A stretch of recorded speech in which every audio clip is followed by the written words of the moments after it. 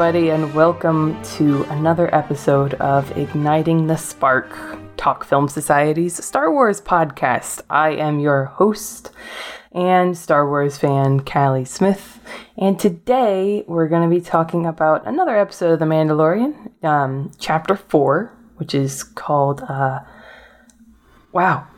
I lost the episode name. Sanctuary. I'll just swing it over. Sanctuary. I was about to say Redemption. I was like, that ain't it, fam. But hey, I was just about to say, let me swing it over to my guest to cover for me. And he hopped right on in and covered my ass, like any good editor would.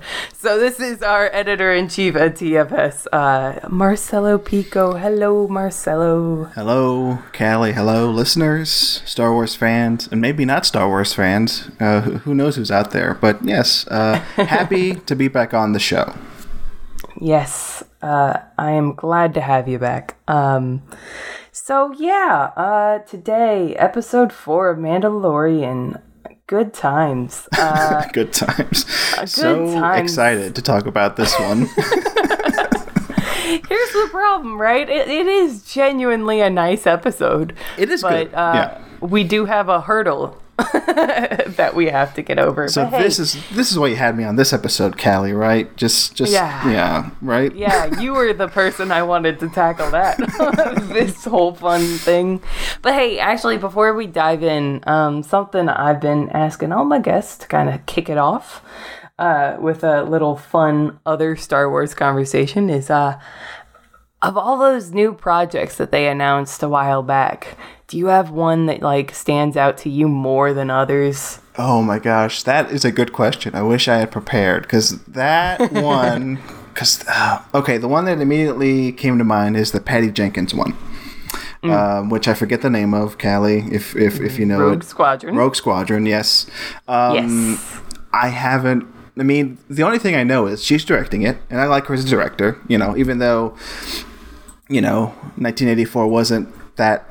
Amazing a sequel, but I'm still excited that she's doing this project. That video that she shared, like on that, I forget when she did it. Like she was like, "Oh, hey, we're gonna make this movie," and it's like I'm inspired by like, wasn't her dad like a pilot or something? She has like that sort of tie to it, and just to see a movie about the Rogue Squadron, like these. X-wing fighters, I'm assuming, right? Yeah, like yes. A movie all about that. I'm imagining like Top Gun in space, and I'm like, yes, give me that. That's absolutely. That's what I'm excited for. I can't think of anything else I'm that excited for. Like, what else what other movies are like official, by the way? I don't know how many movies are official. I know they announced that officially there is going to be the Taika Waititi project. We just don't know what it is. Yeah. But I mean, there's a million TV things, of course. I can't think of any TV things that really caught my eye.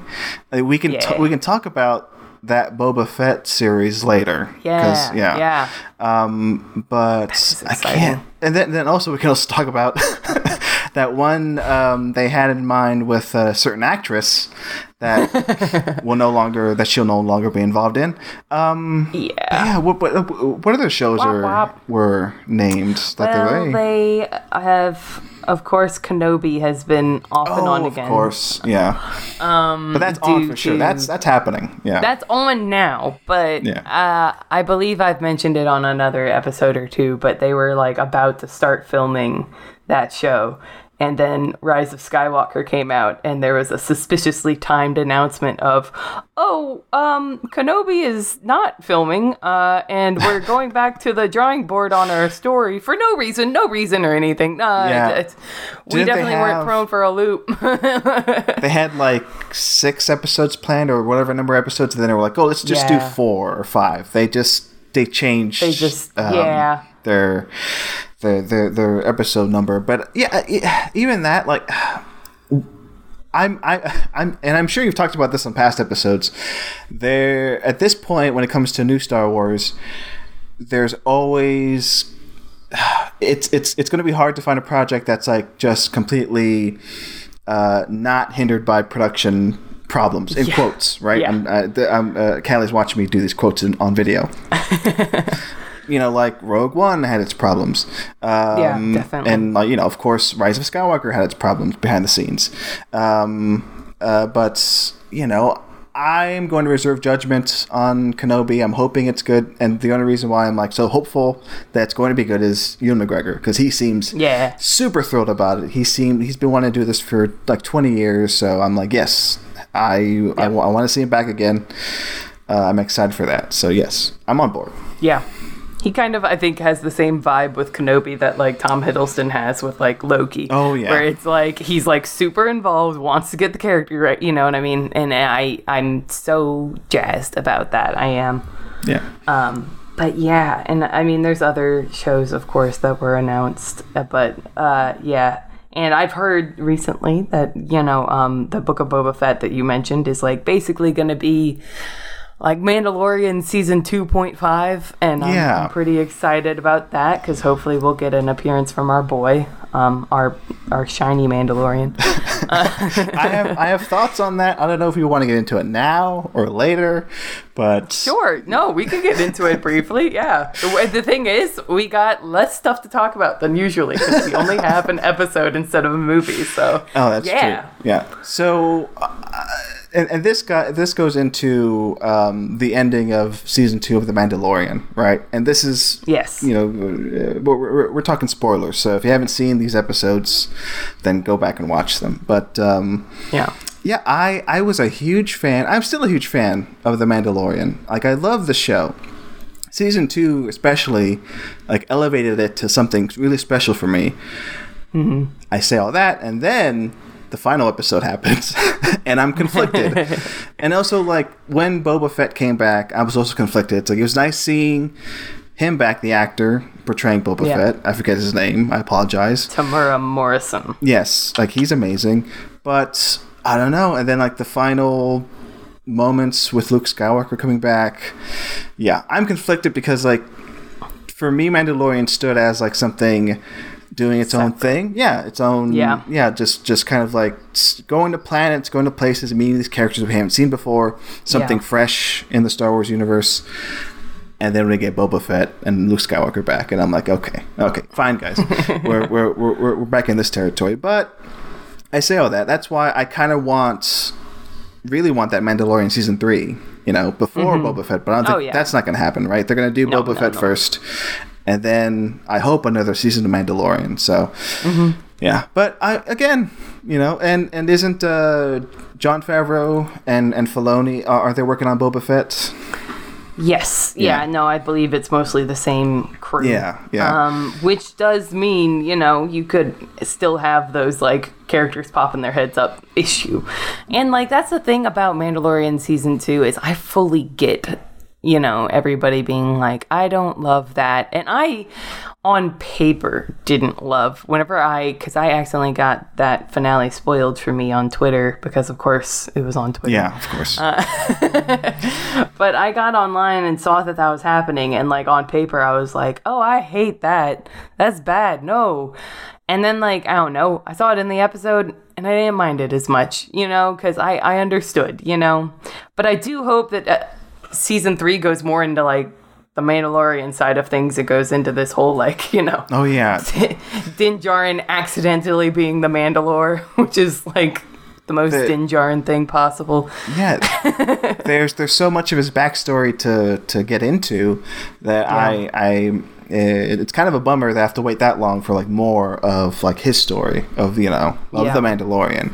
But I mean, I say I'm conflicted about the Luke Skywalker thing. But, like, I think it's, like, a powerful moment in the episode. I think it works within the episode. Yeah. But the fact that it's Luke Skywalker, and I don't know. I mean, that's all I'll say. But I mentioned this on Twitter. Maybe I mentioned this on a podcast. But, like, and I forget if I'm actually scheduled for another. We won't say which one. But I know I'm going to come back for an episode. I just forget which one. But I'll just say, like, the way they handled, like, his reveal in that finale was, like, really good. Like, the way they watched him on the monitor, like, the way it was shot, like, this whole, like, mystique of, like, oh, it's like Luke Skywalker's coming back, flying all in, that, like, it pulled the right strings, But again, I'll just say, I was enjoying these, like, glimpses into this new world and these new characters. And again, well, I'm going around in circles, but I'll just say, when Star Wars is doing something new, I like it. Yeah. Well, and it makes perfect sense. I think a lot of us, after Rise of Skywalker, were kind of especially ready for a break from the Skywalkers and stuff like that. That's true. So it was a little frustrating for a lot of people to get to the end of that season and suddenly have like, oh God. And, it introduced a lot of fun wrinkles into the storyline that, everybody's still trying to figure out. But anyway, it's still like exciting though. I'm jazzed for season 3, obviously, eventually when that comes out. And gosh, all that good stuff. Kenobi, all of it. Like, it's all exciting. Oh, yeah, and there's the Ahsoka show, hopefully, coming out. Oh, yeah, too. Yeah. It'll be great. For some reason, I had forgot that happened with Rosario Dawson showing up. And I'm like, oh, that's right. And I love those episodes that she was in, but for some reason, like, I just kind of like forgot it because this is a stupid tangent, but I'll just quickly say I watched Rent for the first time like 2 weeks ago. Oh yeah, and she's in that. she's in that. She's in Rent. And I'm assuming you haven't seen it, but like she is surprisingly incredible in that. She sings, she dances, like she's like, whoa, Rosario Dawson. She's always been great. And then I just thought, oh, she should do more things. But then I just forgot, oh, that's right, she's in the Star Wars universe now. Like she is in one of the biggest things right now. I just completely forgot about that. But I'm happy. I'm happy that she's in it. I love that character of hers. So again, it's like I guess. It's not a new character per se. She was in, what was it, the Clone Wars, that character? Yeah. But still, it seems new and exciting to me to see that versus, I guess my problem is, kind of, you alluded to it earlier, it's like, the Skywalkers, I mean, does every Star Wars thing have to be tied to the Skywalkers? I love them, but yeah, we can take a break from them. Ahsoka's more complicated in that regard because I don't think you've seen much of the Clone Wars. Not really, because like she's tied into Anakin, right? Yes. Yeah. She was a Padawan of Anakin's, but let me give you this little spoiler that I know, but I don't know how it gets there. She eventually renounces the Jedi Order, so she is not like. She is, which is part of why she's so hesitant, with Grogu in her later episodes, is because she's not on board really all that much anymore. She's still trying to do good, but so she's a really interesting character, and it'll be really interesting to see that show too, and hopefully kind of delve into that. Somebody who is force sensitive and not a bad guy, but not like doesn't want to be associated with the Jedi either, so I hope you get some pretty cool, like, I don't know. Gray Jedi is like its own thing in the universe, but something between, the two would be really, really cool. Yeah, I had this thought earlier while rewatching this episode that we haven't talked about yet, but we will soon, I'm sure. That like, I want to ask your opinion on this, but and I hate doing this comparison, but comparing it to something like, and this is probably not a good comparison, like the DC cinematic universe, where right now the DC universe is kind of like trying to branch out into like creating their own separate universes, like. And the only franchise that's doing it well right now is like the MCU. They have kind of like their canon is like lined up, almost perfectly. But for me, Star Wars, it's like it's hindered by that new canon. And I know they kind of reset everything after after Disney bought them. But I don't know, like maybe these problems that I have with the franchise, maybe they would have like gone away if they kind of like were okay with like different canon, like maybe this is going on this canon, this is going on this canon. I had that thought. I don't know what you think about it. I don't know if you're happy with like the way they're treating their canons, like this is what it is, like this is all connected versus let's have like different universes like in books or video games or on the shows or in the movies. So I don't know. I do wish that, because Disney, what they did was with the extended universe stuff, they kind of just said it's all legends. That's what it's categorized as now. Legends. But the thing is, they haven't had anybody release any more books or comics or anything within I was gonna say, that other side. That Legends, I would say brand, but I don't know what else to call it. They haven't done anything with it, have they?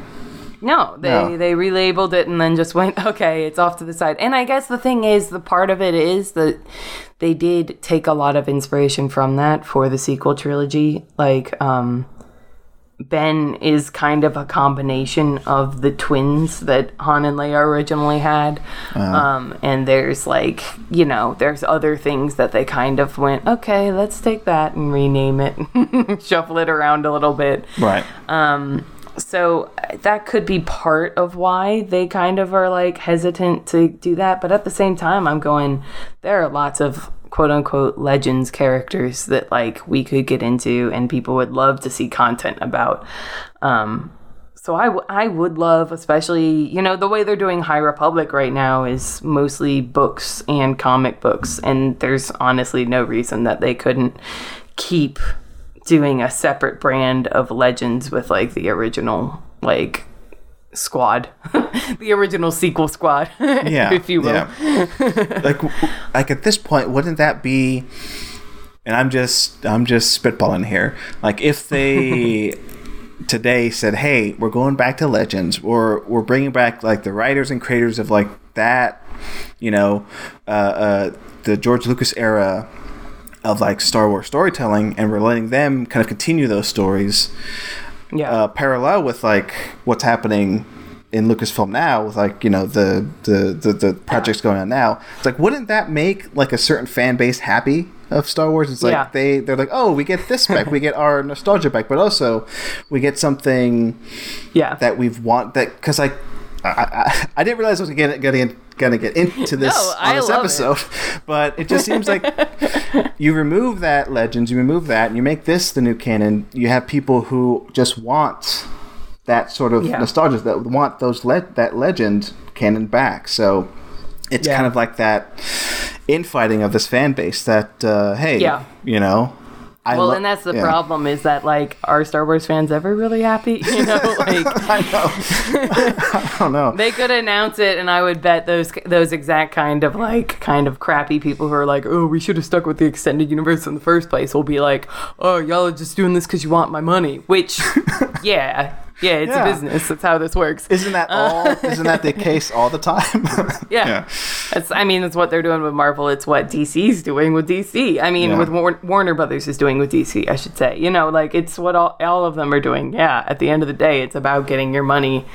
But I mean, in all fairness, look at the list of names that happens at the end of each movie and show. Like, there's a lot of people being supported by you being like, yes, I do want a Mandalorian hockey jersey like I'm wearing right now. You're wearing one now, it's complicated. It is complicated. Curse. It's fun. Yeah. But hey, this show's great, huh? This show's good. Show's good. We love this show. Yeah. Even though, one of the things me and Loaf Pile talked about last week is the, insane amount of commercialism that is the existence of Grogu, and how I mean rewatching this episode, and I wasn't watching this show season 1 as it was coming out. I sort of caught up like halfway through the season and just watched, I binged like the first episodes and then watched the rest. But it was around this time when it was like, Baby Yoda fever was going strong. and in this episode in particular, Sanctuary, you have like him messing with the knob in the cockpit. That was a meme. I think you have him. You have so many Grogu meme moments in this episode. Like him drinking from the cup. That was a meme. Yep. The frog. The frog. Oh, I forget. I hate to misgender Grogu, but I forget. Is it a he or she or they? I believe Grogu is a boy. Is a boy. Okay. Yeah. Regardless, at this point. I like him. Let me get that straight. We love him. I love him. Okay, I wasn't obsessed with him as like other people were, as like as high in the zeitgeist he ended up being. I wasn't like that obsessed with him, but I thought it was cool. I liked him as a character. I liked him as like a special effect. There are moments where I'm sure it was practical, it looked practical, and other times it was CG. Oh, yeah. I love that mix. I love the whole setup of the series, these first 2 seasons anyway, of like, okay, I'm just gonna take this baby and like go from planet to planet and keep him safe. I love that aspect of the show.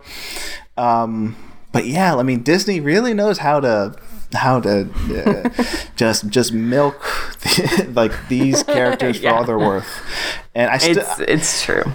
I don't know. And little moments too, like the soup bowl thing and the frog in this are such little like just blips within the episode. Oh yeah. And yet like I am guilty of it because like I just bought a little like cup and froggy to go with my Build-A-Bear Grogu. So I mean, it's it's all very silly, but hey, but it's so, I did look at Baby Yoda merchandise for Christmas. I was going to buy them for my my niece and nephews, but I never did end up getting them, and I think it's because they were sold out at that point. It was Christmas last year. But no, I love the little guy, and I hate to say it was like a calculated move on the creators of the show, because it seemed they came from a good place with it.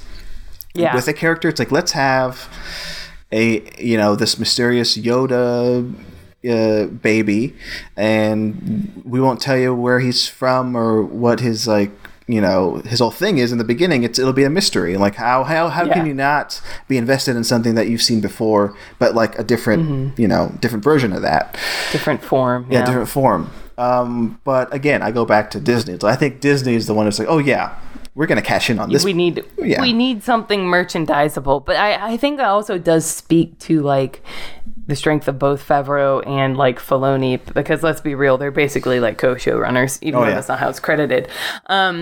It speaks to the strength of their storytelling skills that, like their bosses definitely came to them and were like, we need something adorable to sell merch. And they went, okay, let's sit down and let's think about it. And let's find something that works within the universe. A younger version of Yoda, okay. But what does that mean to Mando? It's not like he just gets thrown in there. They come up with a reason that Mandalorian, that Din is his name. The Din is so attached, And it wasn't that the I guess philosophy is the right word. Like the mindset of George Lucas with certain characters of the Star Wars franchise. It's like for Jar Jar Binks, it's like, okay, I'm gonna make this character kid friendly. I can sell a lot of toys of Jar Jar Binks, and it's not that it's inherently bad when I think about it. I just think, well, it serves 2 purposes. I was going to say I enjoy Jar Jar Binks, but I enjoy the concept of a Jar Jar Binks. I enjoy... I forget. I like Jar Jar's like overall arc. I like him going from like a dum-dum to somebody who's like in the Senate and actually speaks relatively eloquently. Yeah. He's a fun character. He's just got some rough edges. Yeah, he gets a bad rap, and sometimes it's for a good reason. But I understand why a character like that, or the Ewoks in Return of the Jedi, like why Lucas and company would say in the early days of Lucasfilm, it's like, oh, we'll make these characters, but it'll be a 2-hander of like, let's make them to make merchandise, but also let's make them actual like living, breathing characters and make you feel for them on screen. And I think it works on both counts. Ewoks for sure. Yeah. Who hasn't teared up watching Ewoks die in Return of the Jedi? And Jar Jar Binks, elates feelings from you, whether good or bad. So it works. You have a reaction, and that's the point. Which, hey, you know what? What a great sentence to actually segue into the episode on. Yeah. Because you know what? Let's just like get it out of the way, and let's talk about our favorite person who lives to get a reaction out of everybody. So this is the episode where we get introduced to Gina Carano's character. Yeah. Cara Dune. And again, we're going to retread some stuff I've definitely touched on with some other folks along the way. But the thing for me with Cara Dune, and I wonder how you feel about it, is that conceptually, right, I do enjoy this character. I think this is a really cool character that's like digging into some really interesting, Star Wars world building, having this character from Alderaan. I'm a sucker for folks from Alderaan. And, just like, but is also a soldier. And like, I don't know. It's an interesting character. And I think in this episode, she's probably kind of the best she is in the whole show. She plays up that soldier element really well in this episode. But boy, her as a person. Well, yeah. Let's start with the character first. I'm in agreement with you. I like her character here. Like you're saying, like this plays to her strengths as an actress. Mm-hmm. Yeah. Especially in this first episode she's in. The later episodes you definitely see, I hate to even say it, even though she is a bad person, but I never thought she was a good actress. Never thought so. Yeah. And hey, I can talk about Haywire for the next hour if you want me to, but like Soderbergh in that movie, and that's why she was hired for this, because I saw the bonus features of Mandalorian, and they were like, they saw Haywire. I forget if it was either Favreau or Filoni, and they called Soderbergh and said, "Hey, is she good to work with?" And he's like, "Yeah." At that point, I'm sure. But Soderbergh, and like in this first episode, they played to her strength of like a strong person, because she's obviously like strong. And that soldier type, that like kind of like cold demeanor, like she plays really well. But I don't know. I wasn't a huge fan of her character later on, because I felt like, a lot of the things that she does, Carl Weathers does a lot better, because I think he's a much better character. He fits so much better with like as an actor, as like a character arc. I don't know, like that pairing or that trio of them at the end of the season with like Mandalorian, Carl Weathers, and Gina Carano. I'm like, well, do we need Cara Dune here? Yeah. So I don't know. Does she have to be here? She have to be here. It doesn't seem necessary. Yeah, no. But again, like I would have felt even worse about this, like if she wasn't a bad person. But I don't know. I never thought she was a great actress. Even Soderbergh realized that, making Haywire. Like he overdubbed her voice with another actress's voice in that movie. Oh wow. Didn't know that. That's interesting. Yeah, but besides all that, she's terrible. I mean, she's the worst. She's worse. And I think that the good performance in this one, I'm gonna probably chalk up mostly to like being directed by Bryce Dallas Howard, who's an actress, who knows. I'm sure she's the kind of director who knows exactly how to direct actors, and how to get good performances out of them, because she knows what works for her, so I think that's really and I think that's also her direction in order to swerve away from Carano and now focus on something we love about the episode. I think Howard's direction is also it's also just very clear to me that like a woman directed this episode, because of how all these characters that you do see once and then immediately move on from are kind of treated, Yeah. This like woman character that we get introduced to, who kind of tempts Din with like, here's what a regular life is like. Don't you want to take off the helmet? come back, stay here. Yeah. That was all great. Those like smaller, intimate moments in this episode. And I remember watching this and thinking, 4 episodes in, like, this is the best one of the 4. Like, because I think it is because of her direction. It is because of those smaller moments. And it goes back to what I like about the show overall is, like, the Mandalorian himself and Pascal. And I read that like he wasn't on set for this episode; he just did the voiceover. Yeah. But still, it all goes back to the magic of that the design of the mask, of the Mandalorian mask, and Pascal's voice just matching those moments of like him. There's a moment when the woman who says, "Oh, why not settle down?"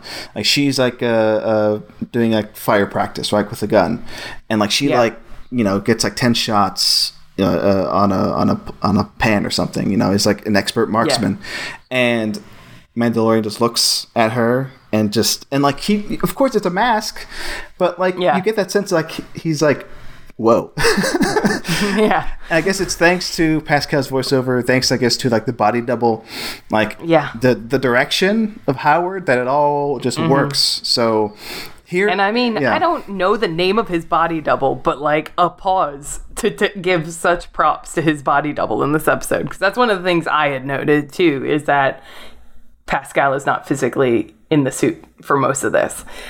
He does a really good job of evoking, with not that many episodes under their belt at this point, evoking how Pascal physically plays the role. Yeah. Like that's what I'm impressed about with the show, is that I don't know who, I don't know if like Pascal's under there or not during these scenes, and it wasn't until I read it today that I didn't know he was on. I didn't know he wasn't on set for this episode. But you could have fooled me, because the acting, the body acting is so good, and like all the body doubles, Pascal in the suit, everybody, when they're in this role as Mando, it's like you're fooled. Like you're like, yes, it's the same person all the way through. And it's again, it's like the magic of the directors, of Howard here. And again, like I'm still so just in awe of that design. I don't know who designed the Mandalorian mask. I guess Boba Fett's mask, where it's like the T shape, right? It's brilliant. Like I have like no words for it. Like to get like so much emotion from like that nothingness is amazing. Yeah. It really is. And it's like a design that, of course, goes back to like old Roman helmets and stuff like that. But yet there's just something, it's so baffling how much emotion you can get from that helmet.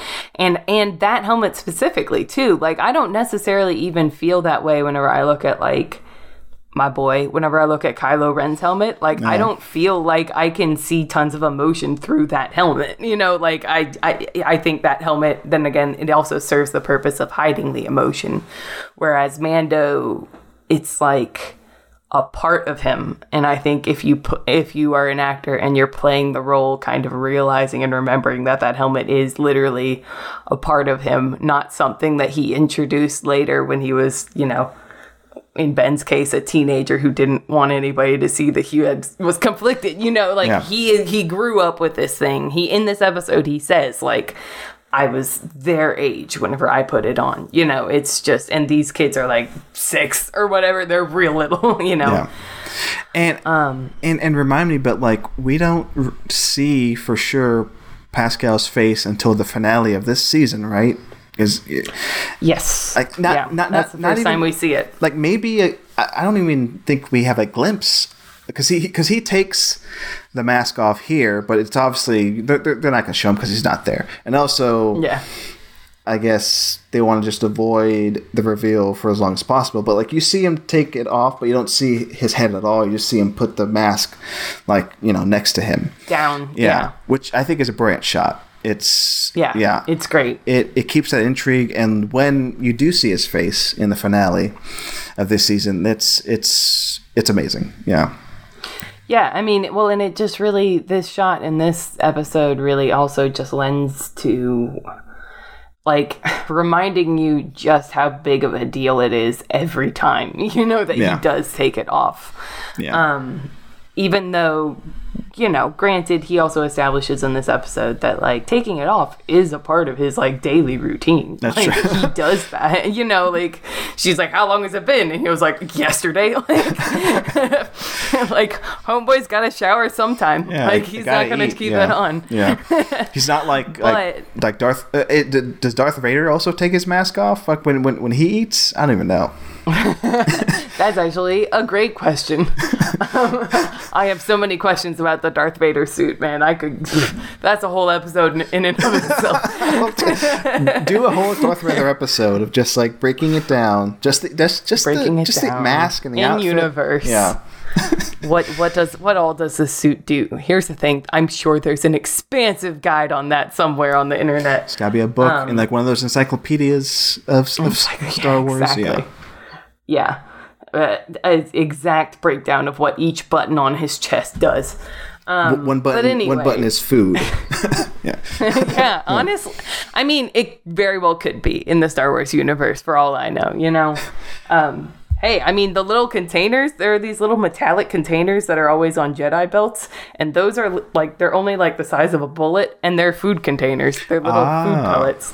So who knows in Star Wars? Anything could be anything. An ice cream machine is something that holds Beskar in this series. So I mean, whatever. But anyway, so yeah, I don't know. This one's just like also very singular. This is very much it has the vibe of some of the season 2 episodes where it's almost kind of like everybody used the term like fetch quest from video games where he's just got a singular thing that he's doing for this episode and then moving on. But I like it. I do. Yeah. I love like the repurposing of things from like the old wars. Like it has the same vibe as like Rey living in an on Jakku. Yeah. That these like not bounty hunters, like raiders, just repurpose one of the walking, what is it, ATST? I like that. There's a lot of cool in-universe stuff going on in this one I really like. Yeah, because on the planet and the people who Mando encounters and who he talks Cara Dune into helping him in like protecting these people, they're not fighting against the Empire. They're fighting against like these who are they? Like these gang members or something? Yeah. I use the word raider. They just basically come there, steal their crop, and then leave again. They're like, bye. Yeah. I totally agree with you. Like them using that AT-AT and like them, just like these survivors of this war, just using these remnants of these pieces of the war, for bad. I was gonna say for good and bad, but I have not seen the good. I don't think. But but anyway, yeah, I love that, and that's another thing I like about this series is like, it's set after the original trilogy, right? And you get that sense of like, we've been here before, but it's not the same. Things are changing. But yeah, I dig it, and all that Werner Herzog stuff in the first few episodes of this season, that was all good too. That whole the verbiage of like, is the Empire still around? Like, who is the Empire? Like, who are these people in the background? I like it. Yeah. How much power do they still have? Yeah. That's the other question that's running through really this whole first season, because they're around, but it's like, how powerful can they be? And then by the time we get to the second season, it's like, pretty darn powerful still. Like, it's like things aren't great. It's like they never left. Yeah. Yeah. It's always been kind of the problem with some and people. It's one of the things people criticized about Rise of Skywalker, myself included, is that a lot of the times the bad guys just don't ever die out completely. Like they're still out there. They are still, they may be fewer in number, but they can definitely come back at any given moment. And yeah, but that's one thing in Return of the Jedi to leave it that way. It's another thing whenever you pitch your movie as the end of the Skywalker saga and leave all the bad guys alive. So anyway, I'm not bitter. It's fine. It's fine, Callie. It's fine. You know, I only mention this because it's just a big coincidence, okay? And I don't want to make anybody mad. I don't want to make you mad, Callie. But last night I saw F9, Fast and Furious 9, for anybody who doesn't know. And I only bring this up because they flat. Oh yeah, I think I know what you're gonna say because I saw the tweet. Yeah, but go on, please. There's a tweet and there's also something else. They flat out they don't call out Star Wars. They make a huge reference to Star Wars in F9. Oh, interesting. They have a back and forth, like these two bad guys talk about Star Wars, and one of the bad guys says, "Oh, you know, this isn't a movie. You know, you're a bad guy. You know, you're gonna lose." And the bad guy's like, "No, I'm Luke Skywalker." Then the other bad guy goes, "No, you're not Luke Skywalker. You're Yoda." Then the other bad guy goes, "Oh, I'm Yoda. Oh, okay, I can get with that." And then the other bad guy goes, "No, you're Yoda because you have a hand up your ass like a puppet." Okay, I say all that. Oh, man. And then it got me thinking, as I was watching F9, I go, wait a second. I might like this better than Star Wars, this franchise. And I only want to make it clear that, and this kind of goes into the Rise of Skywalker and the problems I had with that. And not the entire sequel trilogy, but some of the sequel trilogy. It's that, like, I only say Fast and Furious is better than F9. Sorry, Fast and Furious is better than Star Wars because I think Fast and Furious, those 9 movies now, they do a better job of, like, making their canon make sense. More than, I was about to say, they're probably more consistent than the Star Wars 9 movie canon. So if we just look I get it. If we just look at the Star Wars 9 movie canon, I'm not gonna say it's a mess, but it's, like, very inconsistent. So that's just me giving it the benefit of the doubt. But when I see Fast and Furious, I'm like, this all makes sense. Like, these 9 movies in this series, I mean, they're ridiculous. They have their ups and downs, but, like, they're all essential. They all connect together. And by the end of the 9th one, by the end of the 9th Fast and Furious, I'm like, yes, I love it. By the end of the 9th Star Wars, I was like, oh no. Oh no. But anyway. No, it's true. And I mean, they're consistent within their own little trilogies for the most part, except for the sequel. Sequel trilogy is not consistent, and that's why it's kind of the roughest of the trilogies. Yeah. But, you know, but overall, yeah, like the first 3, like, episodes 1, 2, and 3 are nothing like episodes 4, 5, and 6, even though they have more Lucas involved, you know, like it's an interesting, and I mean, it comes with the whole territory of, like, this saga being so spread out, you know, and, like, 3 at a time in these spread out times. So it's definitely an interesting comparison, and I've never thought of it like that way. But you're so right, of just, like, a franchise like Fast and Furious knows exactly what it's doing the whole time through. And maybe it's because Fast and Furious has that, you know, they've only been doing it 20 years at this point. Actually, today's the 20th anniversary of the first one, coincidentally, Fast and Furious. But, you know, but to your point, like, Star Wars has been around for, what, 40 years, you know, with 3 trilogies. It's all spread out. I mean, they could have really worked on that sequel trilogy, you know, more than they did, but whatever.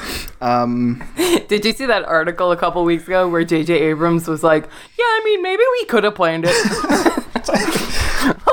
What a thought. Okay. All right, dude. Like, come on. Yeah. Anyway, sorry. I just had to jump in with that. They could have had something there. Yeah. No, I mean, right. And, you know, but there's so much potential in that saga. And obviously TFS is a pro Last Jedi place. You know, I was waiting for us to bring that up, but yeah, I still think The Last Jedi is, like, the best Star Wars since maybe Return of the Jedi, maybe Empire, but, like, it goes to show that, and I'm gonna tie it back to Mandalorian. Like, I think Mandalorian, like, on its own is, like, a great Star Wars thing. Yeah. It's a great Star Wars show. Like when it was on, like middle of season 2, end of season 2, I was like, this is like the best Star Wars has been in a very long time. And it was after Rise of Skywalker came out and it kind of like made me a Star Wars fan again. Season 2 after Rise of Skywalker. So, and it has these talented people behind it, Jon Favreau and Filoni, who just know Star Wars and who love it to a point where they're like, let's not mess this up. Let's make this as good as possible. Let's be smart about this. Mm-hmm. And I can say the same about Rian Johnson because I think he's smart about it. He knows the legacy. He cares about it. Not to say like J.J. Abrams doesn't care, but to your no, but I think there is an extra layer of care in that movie. Yeah. There's even a certain amount of like attention to like the prequels that is present in his movie that isn't in Abrams' movies. I kind of feel like are like no, it's okay, forget about the prequels. The prequels aren't there. The prequels can't hurt you. You know. And then like but Rian Johnson is like no, we should confront like the prequels, what the themes of the prequels were, and we should tie them in, and we should have Luke point out that the Jedi failed at the peak of their power in the prequels. You know, like we should bring these in. I respect Abrams as a filmmaker, but as you were saying that, like I realized that he may be more like of the moment of like, let's make a great movie now. Let's not really I don't want to say let's forget about the past movies, but he's more focused on like making the movies making now like great versus like him tying it back to other movies or even like the last movie, Last Jedi, when he made Rise of Skywalker. So that's why he was perfect for like The Force Awakens, because he was somebody who was like perfect to make a first movie, you know, but then not perfect to wrap it up later because he's not somebody who's great at consistency in a saga. And also wrapping things up is not his strong suit. Not his strong suit. Like, and again, I truly respect on the guy's name because I do love Force Awakens. I think it has a lot of really special moments. You know, I do too. I think that's. I love because I have been throwing a lot of shade at Abrams over the last few episodes with all my guests. I'm not gonna lie, we've always circled back to Rise of Skywalker and our issues with it. But like I said, I do feel like this is a good moment for me to be like, hold on. I ain't saying homeboy ain't talented. You know, he's good. Me. Yeah, he is. He knows what he's doing in the right context. He's a tool that you can use well, and he's a tool that you can use poorly. Yeah.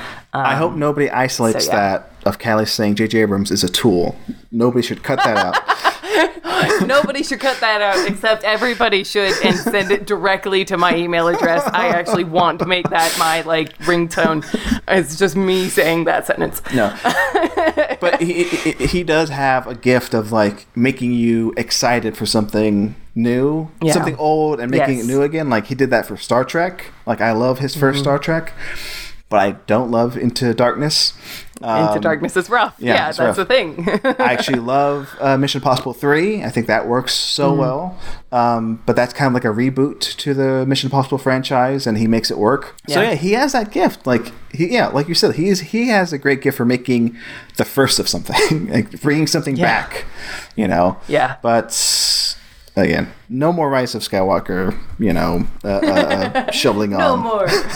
No, it's fine. Like I said, we've all been there. It's something that I feel like we all kind of need to like get our piece out on it. Yeah. We're just like, it's like a venting that everybody needs to have at some point. Again, I didn't realize. And I am there for you, friends. I didn't realize it was going to be this amped up about Star Wars, but here I am. Star Wars is something that is just so easy to get re-amped over whenever you feel like, oh, I'm good. I've gotten over it. I'm over whatever. Apparently, no, you're not. You're not, actually. You never are. You could, Callie, restructure the show where it's like you just have guests on who just want to vent about Star Wars. Just like, hey, you got a problem with Star Wars? Star Wars therapy. Yeah, Star Wars therapy. I'm here for you. Show me how bad of an effect the last movie had on you. Tell me. Callie, I still can't get over the special editions in 1997. I still can't get over that. And, I'm here for you, friends. I just want the original trilogy on Blu-ray. That's actually such a great concept for a podcast, though. Is Star Wars therapy. Star Wars therapy. Hey, it's so great. I'm sure somebody's done it already. So yeah. Yeah, you're right. You're so right. Yeah. But anyway, but hey, I guess let's go ahead and wrap up because we have been talking. We have lost track of time, and I'm always on board for that, especially when we're talking about Star Wars. But yeah, do you have anything that you want to plug for everybody listening at home right now? Plugs, yeah. Of course, talkfilmsociety.com. That's the website where you're listening to this now. I have one podcast I want to talk about. Have a Nice Apodcalypse. It's the Southland Tales podcast and do with Marcus Irving. That's going on. That'll go on for the next few months, where me and Marcus talk about the works of Richard Callie and Southland Tales. We have some great guests coming on, and yeah, that's the main one I want to talk about. And then, of course, go to patreon.com/talkfilmsociety to support us, to get bonus episodes. As of this recording, I have a commentary that's going to come out in the next few weeks that I'm excited for. That's all I'll say. So yeah, stuff is happening there. But yeah, that's me. Cool. And as for me, you can find me on Twitter and all those good places, Letterboxd, all that fun stuff at CallieSmith92. And of course, my work is over at TFS also. I believe my most recent thing I published as of recording is my essay on Bo Burnham's Inside. So you can check that out for some non-Star Wars Callie content. It's rare. Yeah, it is, isn't it? But anyway, thanks for coming on the pod today, Marcelo. Thank you for having me on, and hey, I hope to be back again some other time. Yes. And I'm looking forward to it. And for everybody who's listening at home, may the Force be with you.